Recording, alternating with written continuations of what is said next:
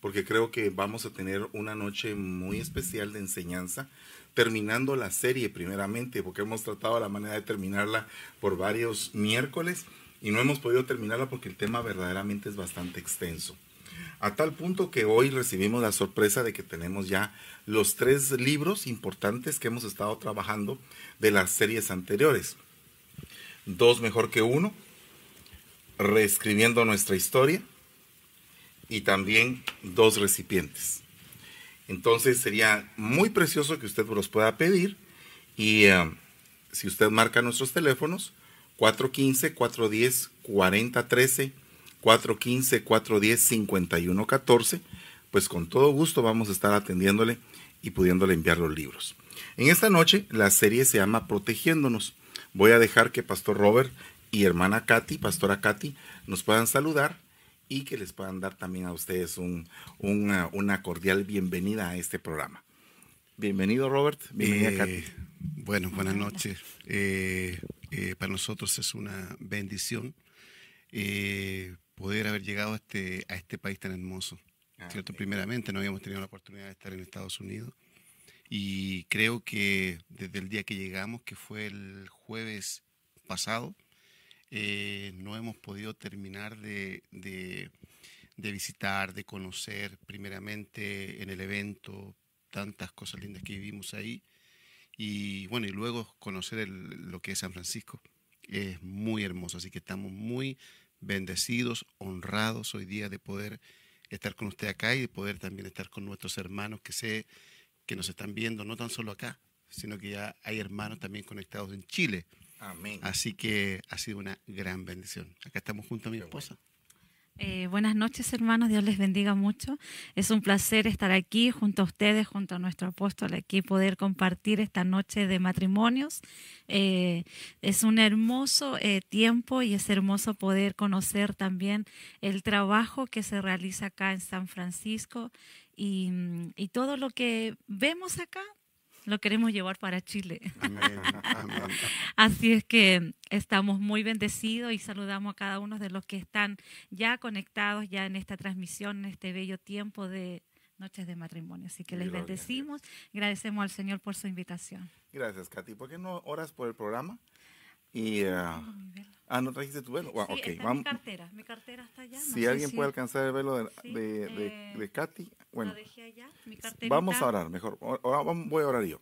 Padre, en el nombre de Jesús te damos gracias, Señor. Bendecimos este programa, este momento, y te suplicamos, por favor, que nos des una palabra de enseñanza que nos permita, Señor, ir creciendo en la relación matrimonial y mejorándola.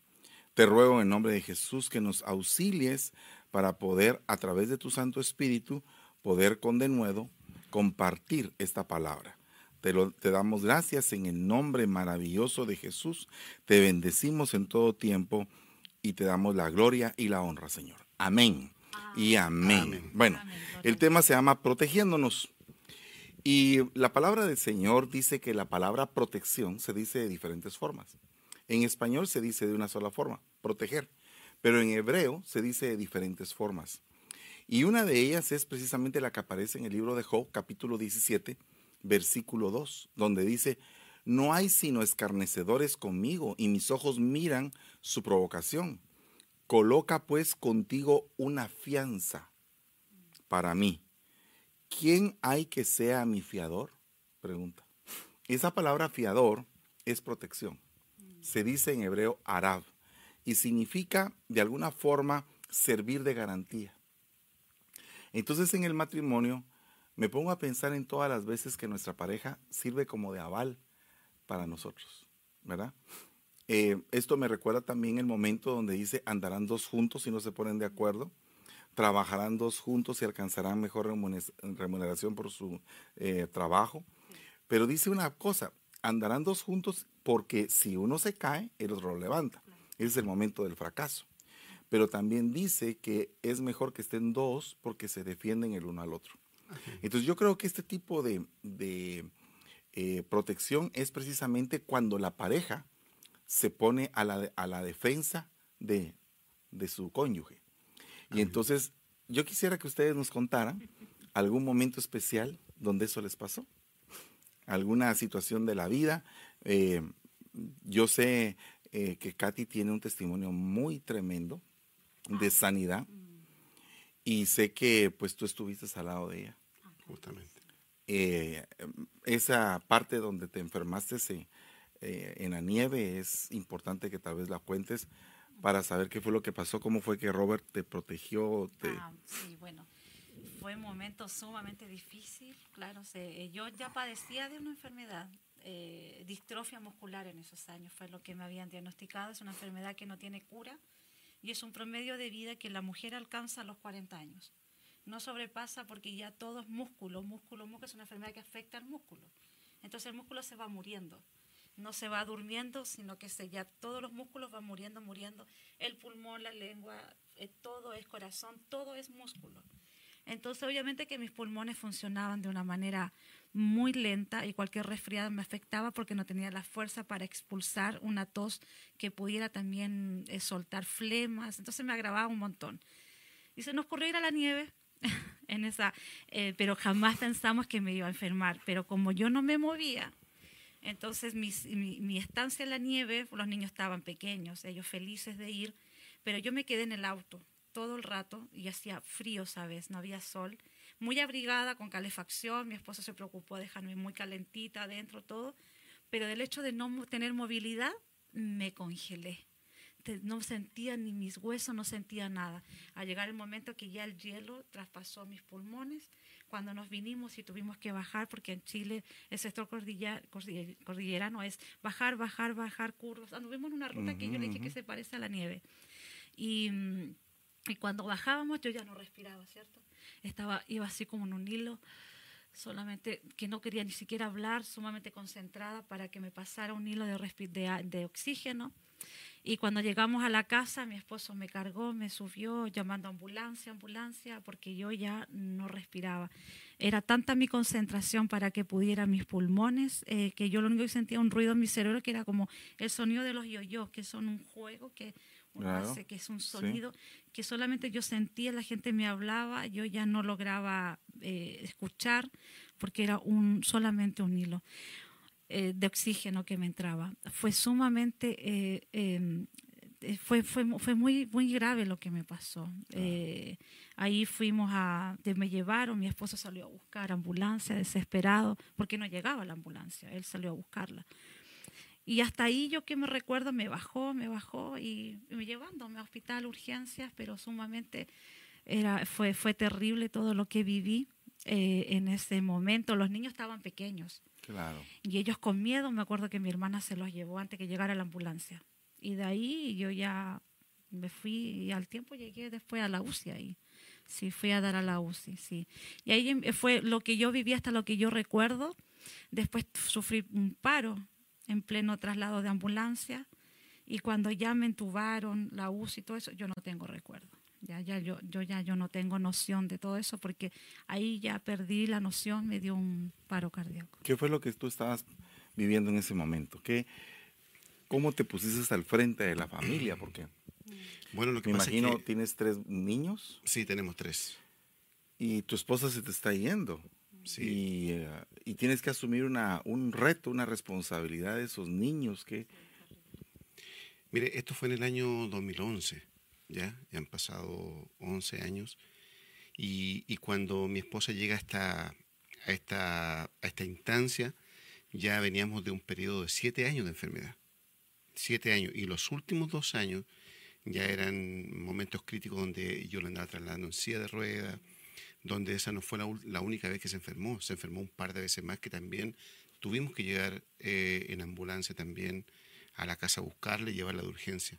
Wow. Y siempre el mismo patrón. El patrón era que ella no respiraba. Los pulmones. La vez anterior me acuerdo que ella ya dijo en un momento, yo ya no puedo respirar, no doy más.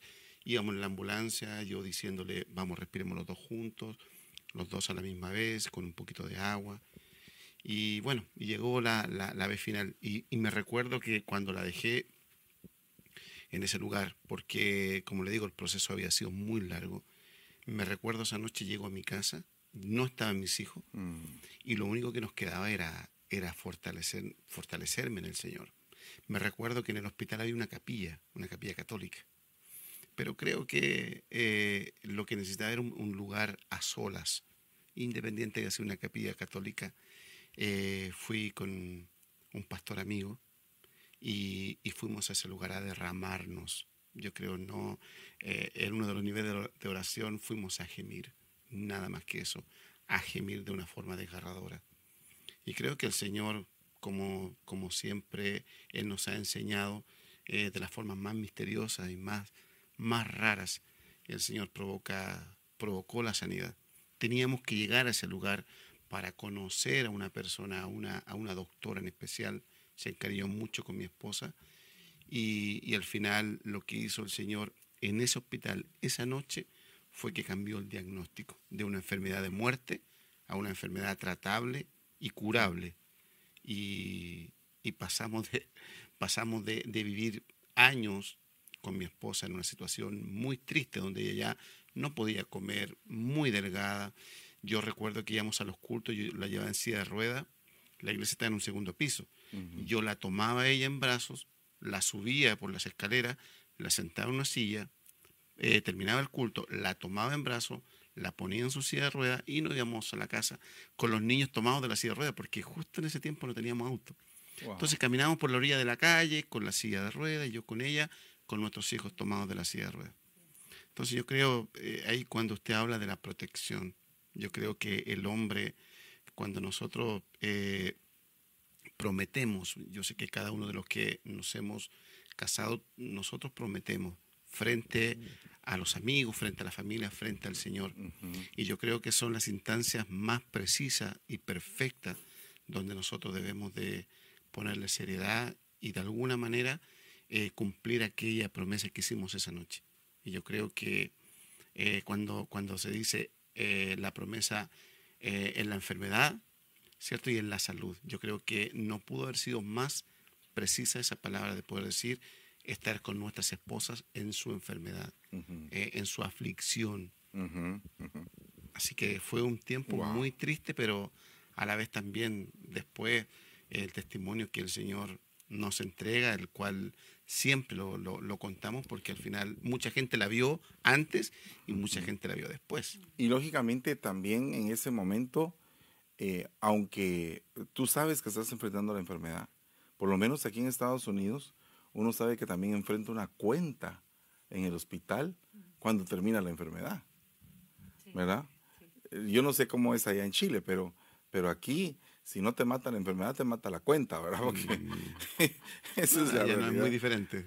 Allá no es muy diferente. Y en ese momento uno tiene que salir avante y también como un aval, es decir, asumo el reto, la responsabilidad de la enfermedad de mi pareja y voy con todo, ¿verdad?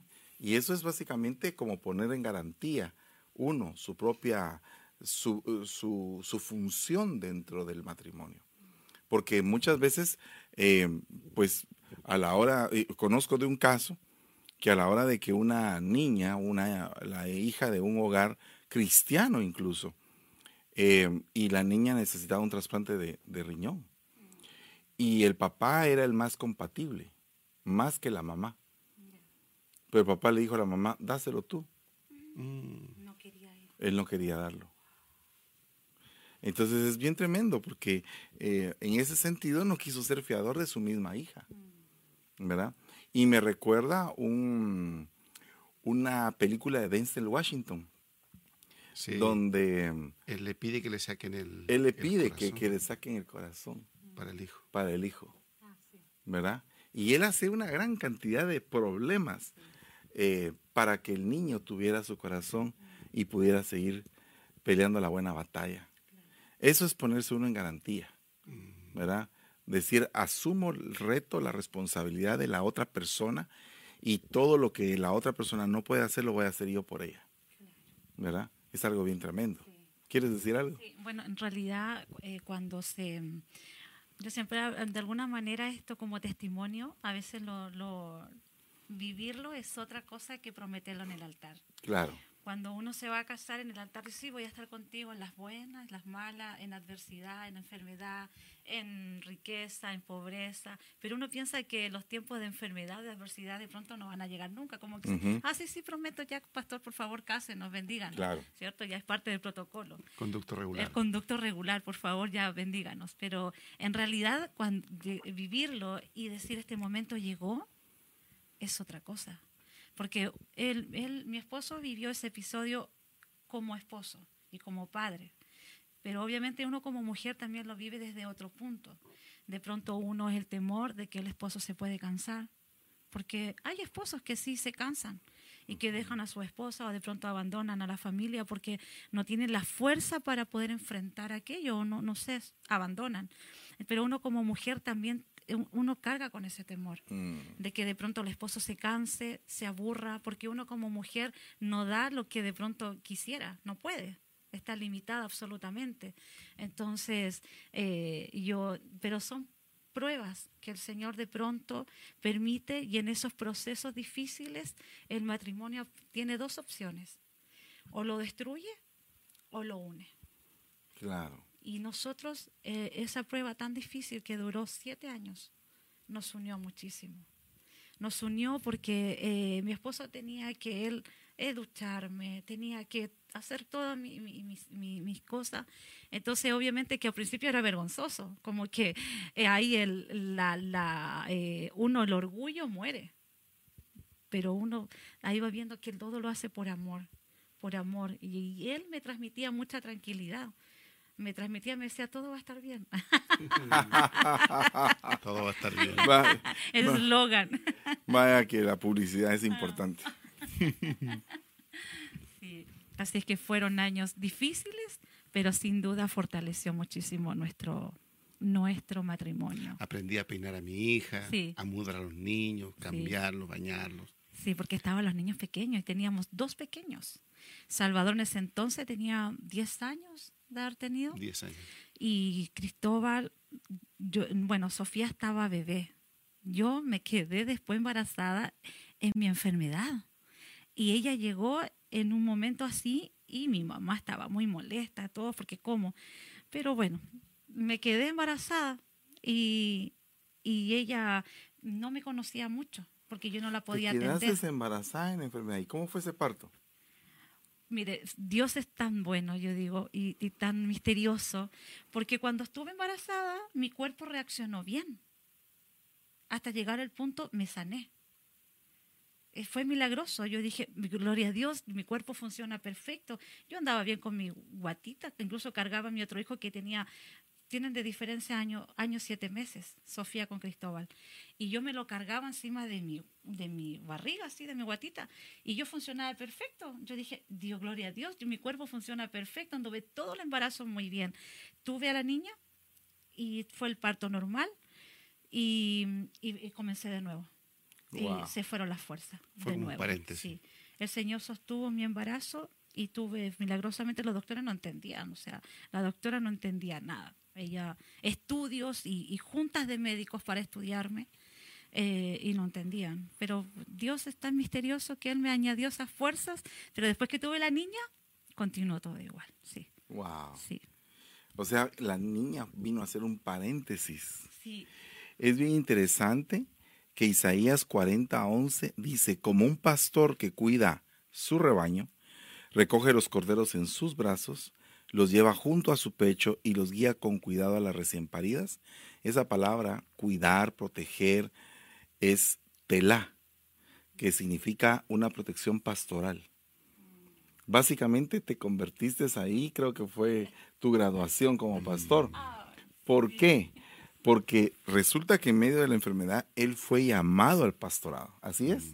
O corríjanme. En medio de la enfermedad. En medio de la enfermedad. Sí. ¿Cómo fue el llamamiento pastoral ahí?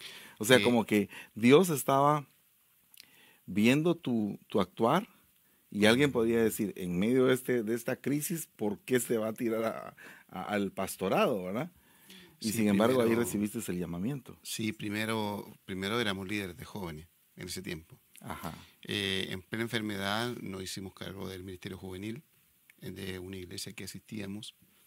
Y luego, cuando la enfermedad avanzó, bueno, vino nuestro pastor y nos ungió con aceite ya al pastorado. De hecho, me recuerdo esa noche que mi esposa no podía estar en pie. O sea, para poder ellos orar por nosotros, derramar aceite, tuvieron que traer una silla para que se sentara, porque ella no podía sostenerse de pie. O sea, cualquiera dice, yo no voy, Claro, no o sea, estoy en la disposición de atender no se entendía. la obra. Yo sí recibí una palabra de parte del Señor sobre ella, y era porque nosotros intentamos muchas cosas humanas. Nosotros por ahí nos decían, no, vayan a apicultura, que con las abejas, que hay un sistema que con las abejas les pinchan el cuerpo. Asistimos, era muy caro, asistimos un par de veces, quedaba peor. Otros decían, no, las piscinas temperadas, no. Nos inscribimos juntos, porque yo no podía ir solamente ella, nos inscribimos a un lugar allá, no me recuerdo cómo se llama, que le hacían también trabajos con piscinas temperadas. También pagábamos, dejamos de pagar. Luego decían que los caballos, entonces... Equinoterapia. Sí. Entonces intentamos muchas cosas. Y al final un día desistimos de todo y dijimos ya... Sí, nos ponemos la mano al Señor. Y el Señor lo que me entregaba era que yo le dijera a mi esposa que ella le trabajara al Señor. Y en medio del trabajo, el Señor la iba a sanar. Entonces, ¿qué es lo que hacíamos? Nosotros, yo me recuerdo que siendo pastores de jóvenes, hacíamos un culto de jóvenes, ella se sentaba en una sillita y la misión de ella era entregarle un recuerdo a los jóvenes. Entonces el joven que iba le entregaba el recuerdo. No hacía más. Nosotros predicábamos mucho tiempo en la calle. Y cuando le tocaba predicar a ella, yo le afirmaba el micrófono y ella podía predicar 1 minuto, hasta que los músculos de las mandíbulas ya no le permitían seguir hablando, pero era ese minuto que se necesitaba predicar y ella lo predicaba. Entonces ella, en su calidad de enferma como estaba, íbamos a la iglesia. Y hacíamos la obra. Hacíamos la obra con los jóvenes, hicimos tantas actividades con ella enferma. Se volvieron pastores en medio de la enfermedad. Sí, en medio de la enfermedad. Wow. Confiando en que en algún momento el Señor un milagro iba a hacer. Yo estaba seguro que le iba a sanar. De hecho, estábamos en la construcción de nuestra casa. Pero la señal específica de tu llamado, ¿cuál fue? Para poder empezar a pastorear. O sea, ¿qué fue lo que te dijo tu pastor o cómo fue el asunto? Sí, lo que pasa es que... ¿Y qué fue lo que sintió tu corazón para decir sí en medio de todo el problema? Sí, lo que pasa es que el pastorado nosotros, por lo menos en lo personal, siempre yo digo, no quiero usar la palabra me persiguió, pero siempre estuvo. Estuvo desde el colegio, desde mis amigos, siempre líder, ayudándole, aconsejándolo. Luego, como contratista, era pastor de mis trabajadores. Ellos me contaban sus problemas, llegaban sus esposas, les ayudaba, los visitaba, entonces hacía un trabajo pastoral siempre. Entonces, básicamente yo sabía que no me podía arrancar de esto. Entonces yo cuando nos surgen pastores, yo sabía, estaba muy seguro de lo que tenía que hacer, pero sí, de alguna manera provocaba que cómo nos llama o llama a mi esposa enferma. Pero una de las cosas que yo sentí, eso, que cuando nos llaman al pastorado, ahí yo supe 100% que Dios la iba a sanar, porque yo dije, Dios no la puede llamar enferma a todo lo que venía. Entonces, mira la deducción, qué tremendo, esa ¿verdad? señal de que si nos llamó, la va a sanar. Así tenía que ser. Wow. Y Impresionante. Esto me trae a pensar en otro tipo de protección. Porque entonces ahora vamos a ver este versículo que dice en Génesis 8:13. Noé tenía 600 años cuando las aguas se secaron. El primer día del mes de ese año, Noé quitó la cubierta, esa palabra cubierta, cubrir, las tablas de protección, la cubierta contra el clima. Entonces ahora, qué mejor que ustedes nos pueden explicar lo que es una cubierta contra el clima, porque tú tienes problemas con el calor. Sí.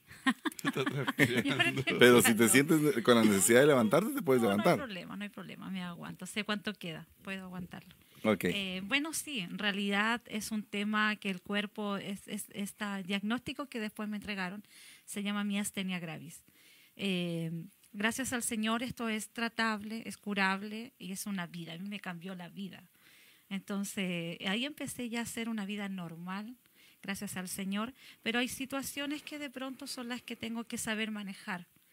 Pero cuando voy al doctor, él me llama la atención en muchas cosas porque yo digo, solo en la mano de Dios la que me guarda, porque no voy al pie de la letra como debería. Él me dice, tienes que dormir más horas de lo que corresponde.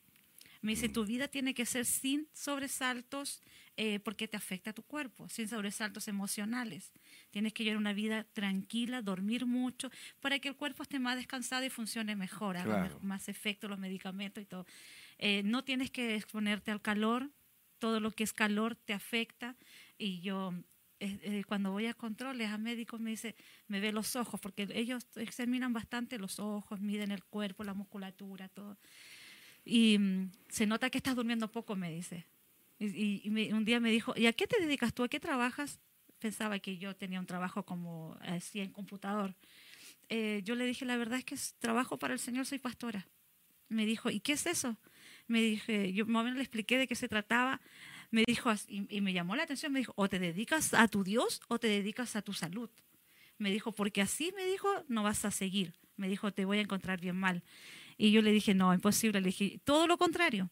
Yo estoy bien porque el Señor es el que me da las fuerzas para poder trabajar. Si no fuera por Él, no estaría aguantando tanto ritmo. Wow. Pero gracias al Señor, el Señor siempre me fortalece, me da las fuerzas para poder avanzar. Ahora en este viaje para acá, yo igual estaba nerviosa, porque eran 10 horas sentadas. Entonces también la tanta posición en una misma posición igual afecta. Entonces hay que estar en movimiento. Entonces decía, igual las hermanas me conocen y cuando llegaban acá, pastora, está tranquila, está bien, ¿cómo se ha sentido? Saber que hace harta calor, ellas me conocen también, que andan pendientes, ellas están lindas. Hasta me escriben, se tomó su pastilla, me escriben porque en la iglesia saben los horarios, andan pendientes. Entonces, gracias al Señor me he sentido bien. Y he estado, no tuve ni un problema en el avión, todo bien, gracias al Señor, pero eso es una dependencia.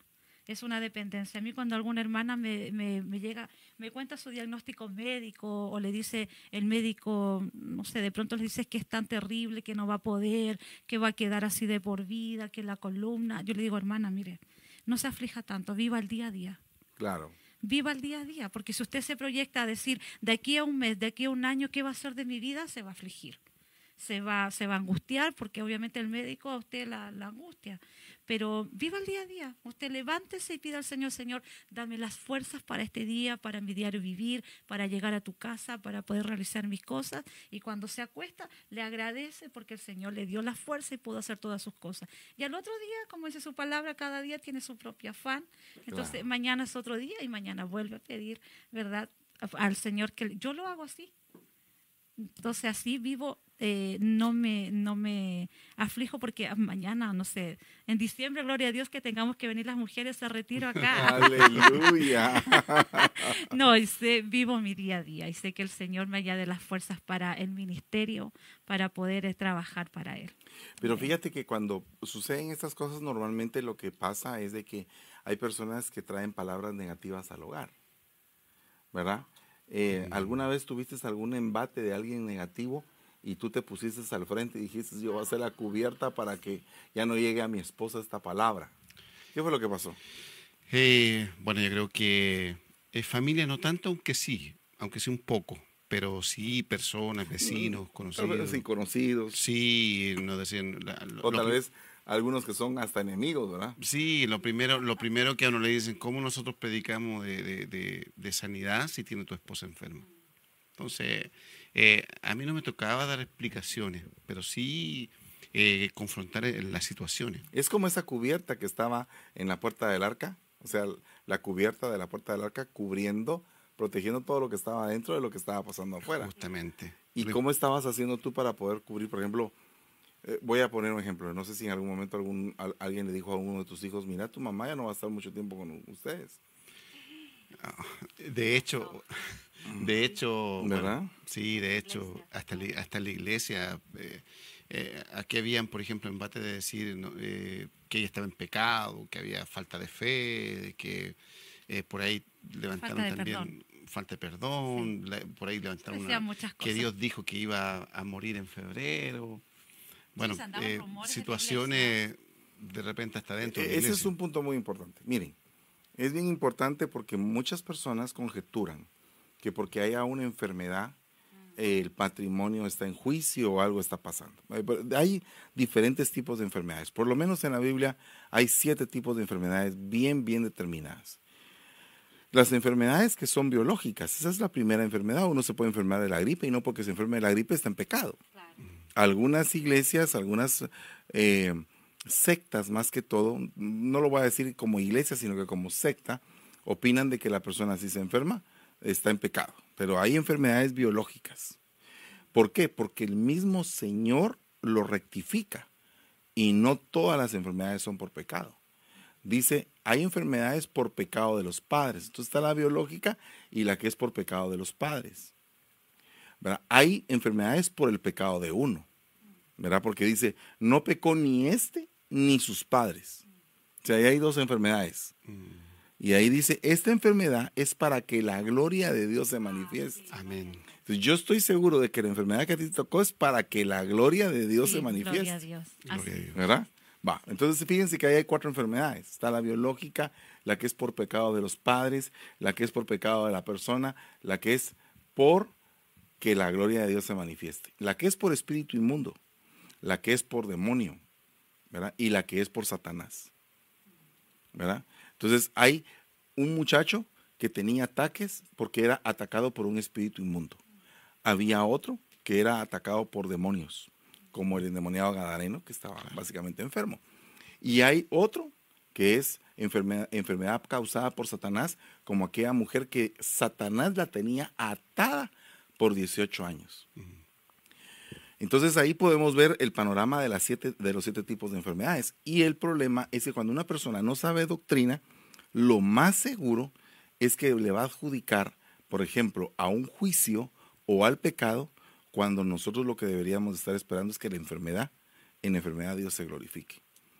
Entonces ahí es donde, en este caso, Robert vino a ser como la cubierta de esa arca para poder cubrir a todos los de su casa y que el embate no viniera tan fuerte. Porque uno me imagino que tuviste que dar explicaciones a tus hijos, enseñarles, incluso hablarle a tu esposa. Justamente. De hecho, uno cumple la labor como la película La vida es bella. Cuando el Oh, padre sí, le no, cubre a su sí. hijo y le muestra una Sí. realidad distinta. O sea, yo a los niños siempre les muestro Una realidad distinta. una realidad distinta.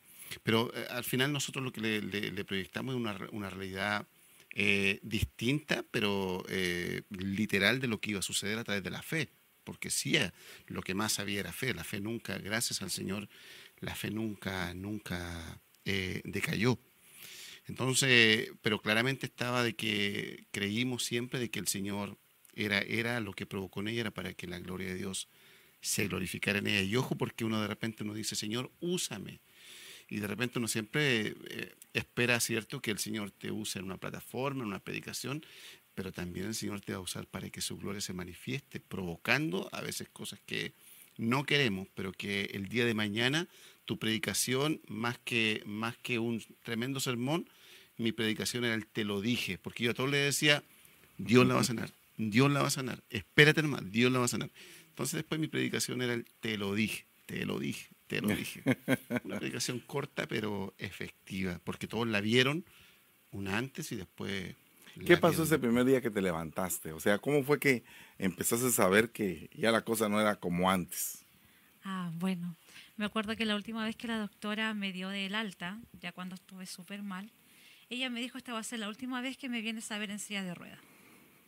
Y nos fuimos, yo en mi silla, y yo dije, wow, ¿qué está hablando ella? Y dije, gloria a Dios, Señor, que sea así, Señor. ¿Esta es la última vez? Que vas a venir al hospital, porque estaban Wow. dándome de alta en sillas de ruedas. Y claramente yo no caminaba ni de aquí a allá, si no me podía sostener. Y yo decía, Señor, ¿qué hablo, Padre? Que fuera así. Profeta. Pero decía, profeta. Señor, úsala. y Y claro, cuando llegué a mi casa, no, había un tratamiento en que era un medicamento. Entonces también podía tener contraindicaciones en que no me resultara, en que el cuerpo lo rechazara. También estaba ese temor en que me decían, este medicamento es, pero puede ser que tu cuerpo lo rechace. Y lo probamos, me acuerdo que estábamos en la mesa con los niños, así expectante que iba a pasar con mi cuerpo. Y yo tenía ya una parálisis facial, mi cuerpo este músculo se llama risario, este de aquí. Entonces estoy músculo, yo todo así, la cara, todo para abajo. Entonces cuando me tomé ese medicamento, mi esposo estaba así como, ¿qué sientes? Es que la quedamos mirando, ¿Qué iba a provocar? ¿Qué pasa? Y claro, es ese sentir como fuerza, empecé a sentir como que el cuerpo empezó a estimular este medicamento en sentir como un tipo de corriente en el cuerpo. Y eran los músculos que estaban no muertos, estaban dormidos. Entonces como que despertando, activándose, y obviamente que eso también empezó a despertar los músculos de la cara. Pero en el momento literal se le empezó a levantar los músculos. Porque yo ya casi no hablaba así, no podía mover. No sé si fue fuerte, fue muy fuerte. Y entonces después mover mis labios, que podía sentir mi boca, podía mover todo esto. Y aparte el cuerpo, mire, mis hijos tenían peticiones. Mi hija me decía, mamá, tú no sabes subir la escalera. Ella me decía. Tú no sabes peinar. Tú no sabes peinar, porque nunca la pude. Mi hija Sophie, que ahora tiene 15 años, ella alrededor ya tenía 3 años y ella nunca la pude cargar, nunca le pude hacer nada. Entonces nunca yo tuve, ella siempre fue todo el papá la peinaba, el papá la bañaba, era todo el papá. Bueno, con la ayuda también de mis hermanas, mi mamá. Y entonces y mi hijo Salvador, me acuerdo, y mis hijos decían, queremos que alguna vez tú andes en bicicleta, irás a volver, mi sueño es que alguna vez vuelvas a andar en bicicleta. Mis hijos. Y ella decía, mamá, tú no sabes peinar y no sabes subir la escalera. Ella lo tomaba, tenía 3 años, decía, tú no sabes nada, me decía, no sabes peinar, no sabes subir la escalera, porque no entendía qué pasaba.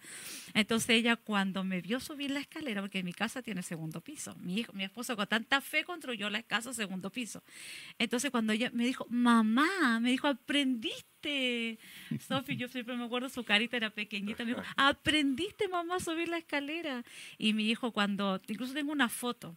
Una vez salimos al parque, salimos a andar en bicicleta y mi hijo me escribió un texto él tan feliz de que realmente como Dios había escuchado sus oraciones, porque de pequeño él en la escuela, en la clase de niños, siempre las tías me decían que siempre cuando alguien quiere una petición de oración, y siempre Salvador y Cristóbal, en ese tiempo que Salvador era más grande, decía así, que Dios sane a mi mamá. Entonces las tías me decían, él tiene una fe, dice, no se cansa de pedir por la sanidad de su mamá.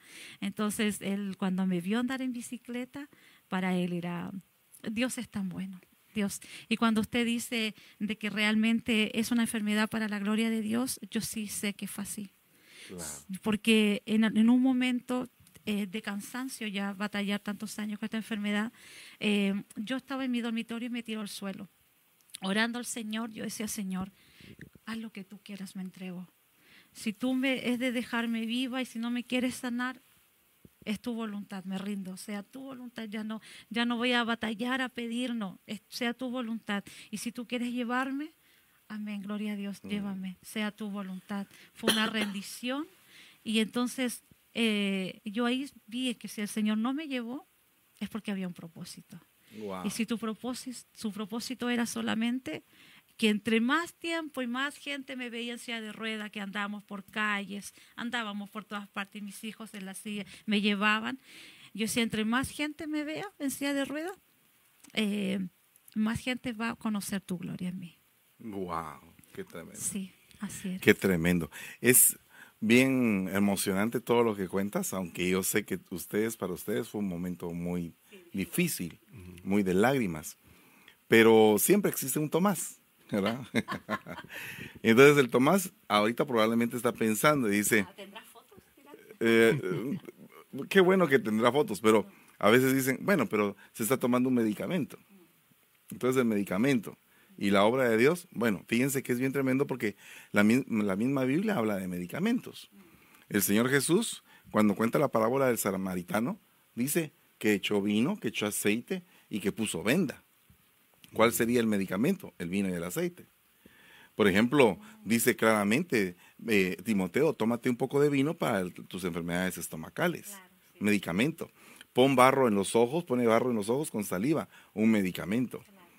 Pone el emplaste de higo el profeta en la herida del rey, y el rey empieza a sanar con el poder milagroso de Dios, pero por medio también de un efecto medicamentoso. Entonces muchas veces la gente quiere forzosamente que el Señor haga un milagro, como recibe la vista e inmediatamente ve. Y esos milagros también existen. En el caso de ustedes no fue así. En el caso de ustedes, a través de un medicamento que en primer lugar se esperaba que tuviera reacciones. Claro. Pero que hasta el día de hoy estoy viendo que cada vez estás mejor y mejor. Sí. Llega un momento hasta que no lo tenga que tomar. Llega un momento en que no tengas que tomar. Pero no todos los pacientes, sí, pero yo confío en el Señor en que va a llegar. Así como fue una etapa en mi vida y esta es otra etapa que estoy viviendo, y sé en mi corazón en que el Señor va a llegar un momento en que ya no voy a tener que tomar más. Sí, esa es nuestra Ahora hay un fe. detalle Sí. que se nos fue contarlo, que cuando ella empezó a tener los primeros síntomas de esta enfermedad, falta de fuerza en las piernas, la primera vez que la llevamos a un médico, un muy buen médico, él diagnosticó la enfermedad, distrofia muscular. Claro. Luego nosotros no nos conformamos, o sea, no fuimos nosotros, sino que la familia en sí juntaron un dinero y nos llevaron a un especialista de esta enfermedad. Le mandó a hacer exámenes de todo tipo, ¿cómo se llaman? Estos exámenes con corriente, todo lo que conlleva esta enfermedad, y a través de los exámenes es distrofia muscular. Luego una tercera vez nosotros nos enteramos de una... Sí, ella sí que era la más capa de Chile, porque los otros también eran los mejores de Chile. Ella sí que era la mejor de Chile. La vio, la examinó, exámenes, todo, el mismo diagnóstico, distrofia muscular. Entonces, y esos exámenes sí que los tenemos. Entonces nosotros decimos, porque algunos dicen, es que a lo mejor no era la enfermedad, era esa. Pero yo digo, 3 doctores especialistas mejores de Chile dijeron es distrofia muscular. Y después sale alguna enfermedad que es una enfermedad que es tratable, curable y que le devolvió la vida normal a mi esposa. Entonces, aquí no hay equivocaciones. Aquí Alabado sea Dios. Hay un versículo a mí en la Biblia que me gusta muchísimo, pero me gusta muchísimo por la obra de Dios y porque Satanás se queda con los cachos torcidos. Cuando Satanás dice, ¿no has hecho tú una valla alrededor de él, alrededor de su casa y alrededor de todo lo que tiene por todos lados? No hay ningún lugar por donde yo pueda entrar, no lo puedo tocar. Entonces, hay un momento en el cual desciende tanto la protección de Dios sobre nosotros que Satanás mismo no nos puede tocar. Amén. Y ese tipo de protección se dice suk en hebreo, que significa entretejer.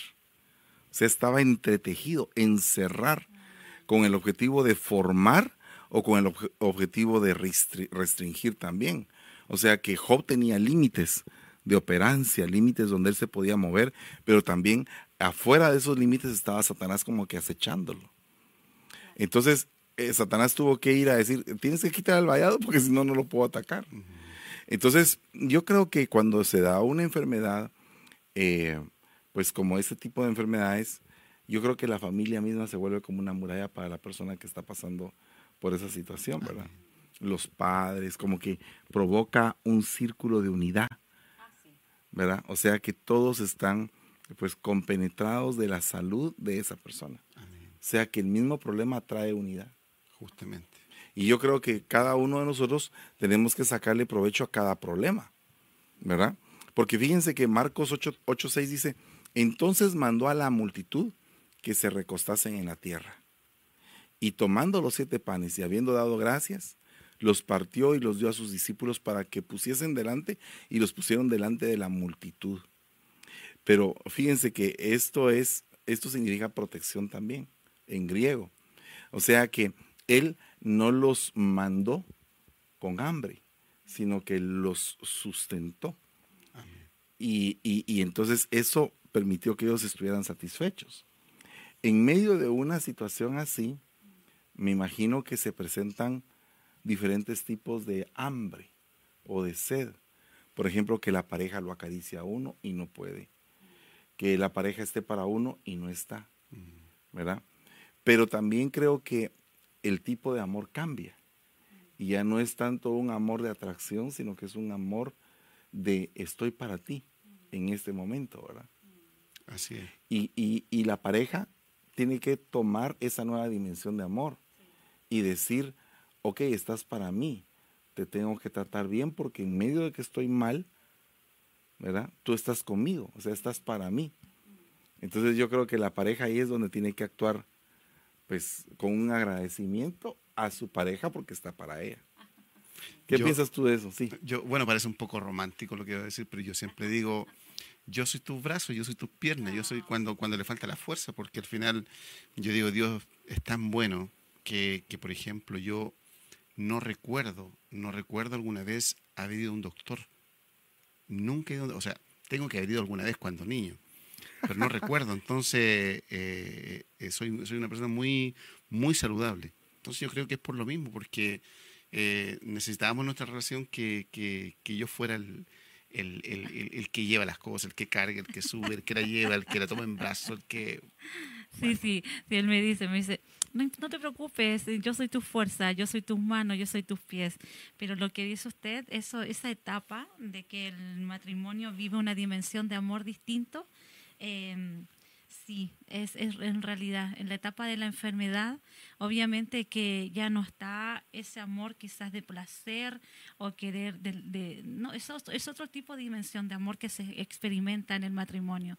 Realmente es uno, la que está enferma, en este caso mío, realmente ver que mi esposo en este caso fue tan compañero mío, siempre al lado mío y me hizo sentir de que estaba conmigo, que no era un caso solamente yo, sino que estaba conmigo, que esto lo íbamos a enfrentar como familia y lo íbamos a enfrentar juntos, en que realmente pudimos experimentar un amor de equipo, de que este matrimonio es de a dos y lo que tengamos que enfrentar, en este caso fue la enfermedad, lo íbamos a enfrentar juntos. Pero sin duda, claramente que entran temores al principio porque uno no sabe cómo lo va a vivir la otra persona. Por lo menos en mi caso sí había miedos. Entonces éramos jóvenes, en ese tiempo yo todavía estaba joven.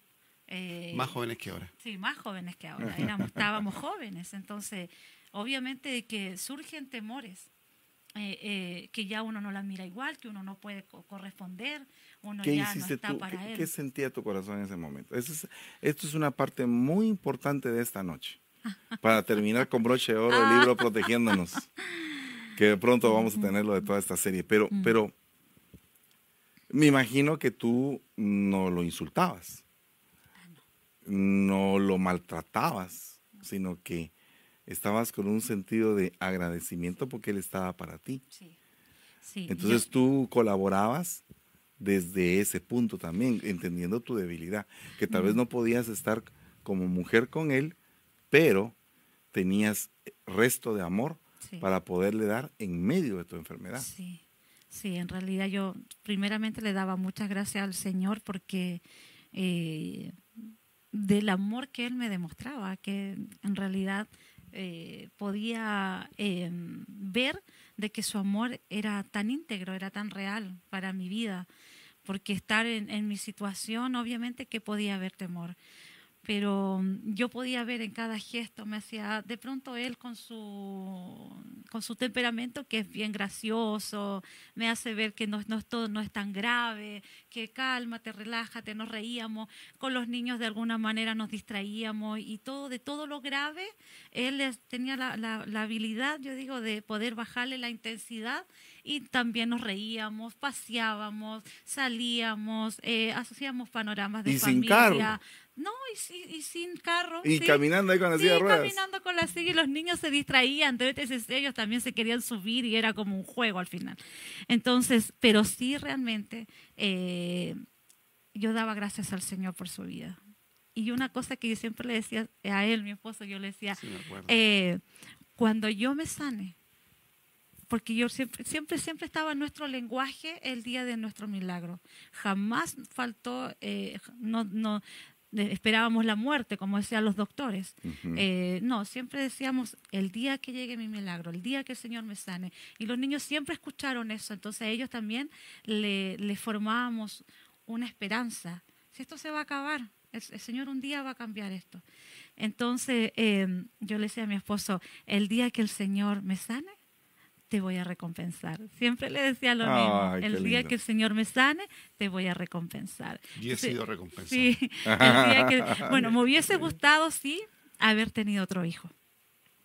A esta altura, sí. Pero tenemos muchos Sí. hijos espirituales. Así. Me hubiese gustado, pero no, ya no puedo. Pero siempre el Señor, siempre le dije, el día que el Señor me sane, te voy a recompensar por todo el amor, por toda la entrega, por estar ahí siempre, por ser un compañero fiel al lado mío. Sí. Qué lindo. Juan 1:14 dice, y aquel verbo fue hecho carne y habitó entre nosotros. Esa palabra habitar, proteger. Y vimos su gloria, gloria como el unigénito del Padre, lleno de gracia y de verdad. Esta es la última palabra en la Biblia que aparece como protección. Y se dice en griego es que significa acampa, ocupa, como una mansión. Así dice, o sea, reside dentro de nosotros. Yo creo y tengo testimonio de lo que ustedes me han contado de que el verbo está entre ustedes. Amén. ¿Verdad? Y que definitivamente eso es algo maravilloso. Por eso es que, hermanos, yo les quiero recomendar que aprovechemos. Puede ser que estés viviendo un tiempo de enfermedad, pero no porque estés enfermo o enferma vas a maltratar a tu pareja o la vas a menospreciar, sino que por el contrario, yo creo que debe haber un sentido de agradecimiento hacia tu pareja porque te comprende en el momento de la dificultad, ¿verdad? Porque entonces, si hay un regaño, encima de que está enfermo o enferma la pareja, y encima responde con un regaño, con un mal humor, con todo eso, entonces lo que se ejecuta es la separación. Sí. Y se dan ese tipo de casos que tú dices, ¿verdad? Que como ya no se puede dar un tipo de amor, la pareja está con una sed que no es cubierta porque encima de que no se puede cubrir ese tipo de amor, también hay menosprecio, insulto, ahí sí que desestimación, ¿verdad?, de la pareja. Entonces, hermanos, qué bendito testimonio el que nos están contando. Se nos fue el tiempo, pero los queremos invitar este fin de semana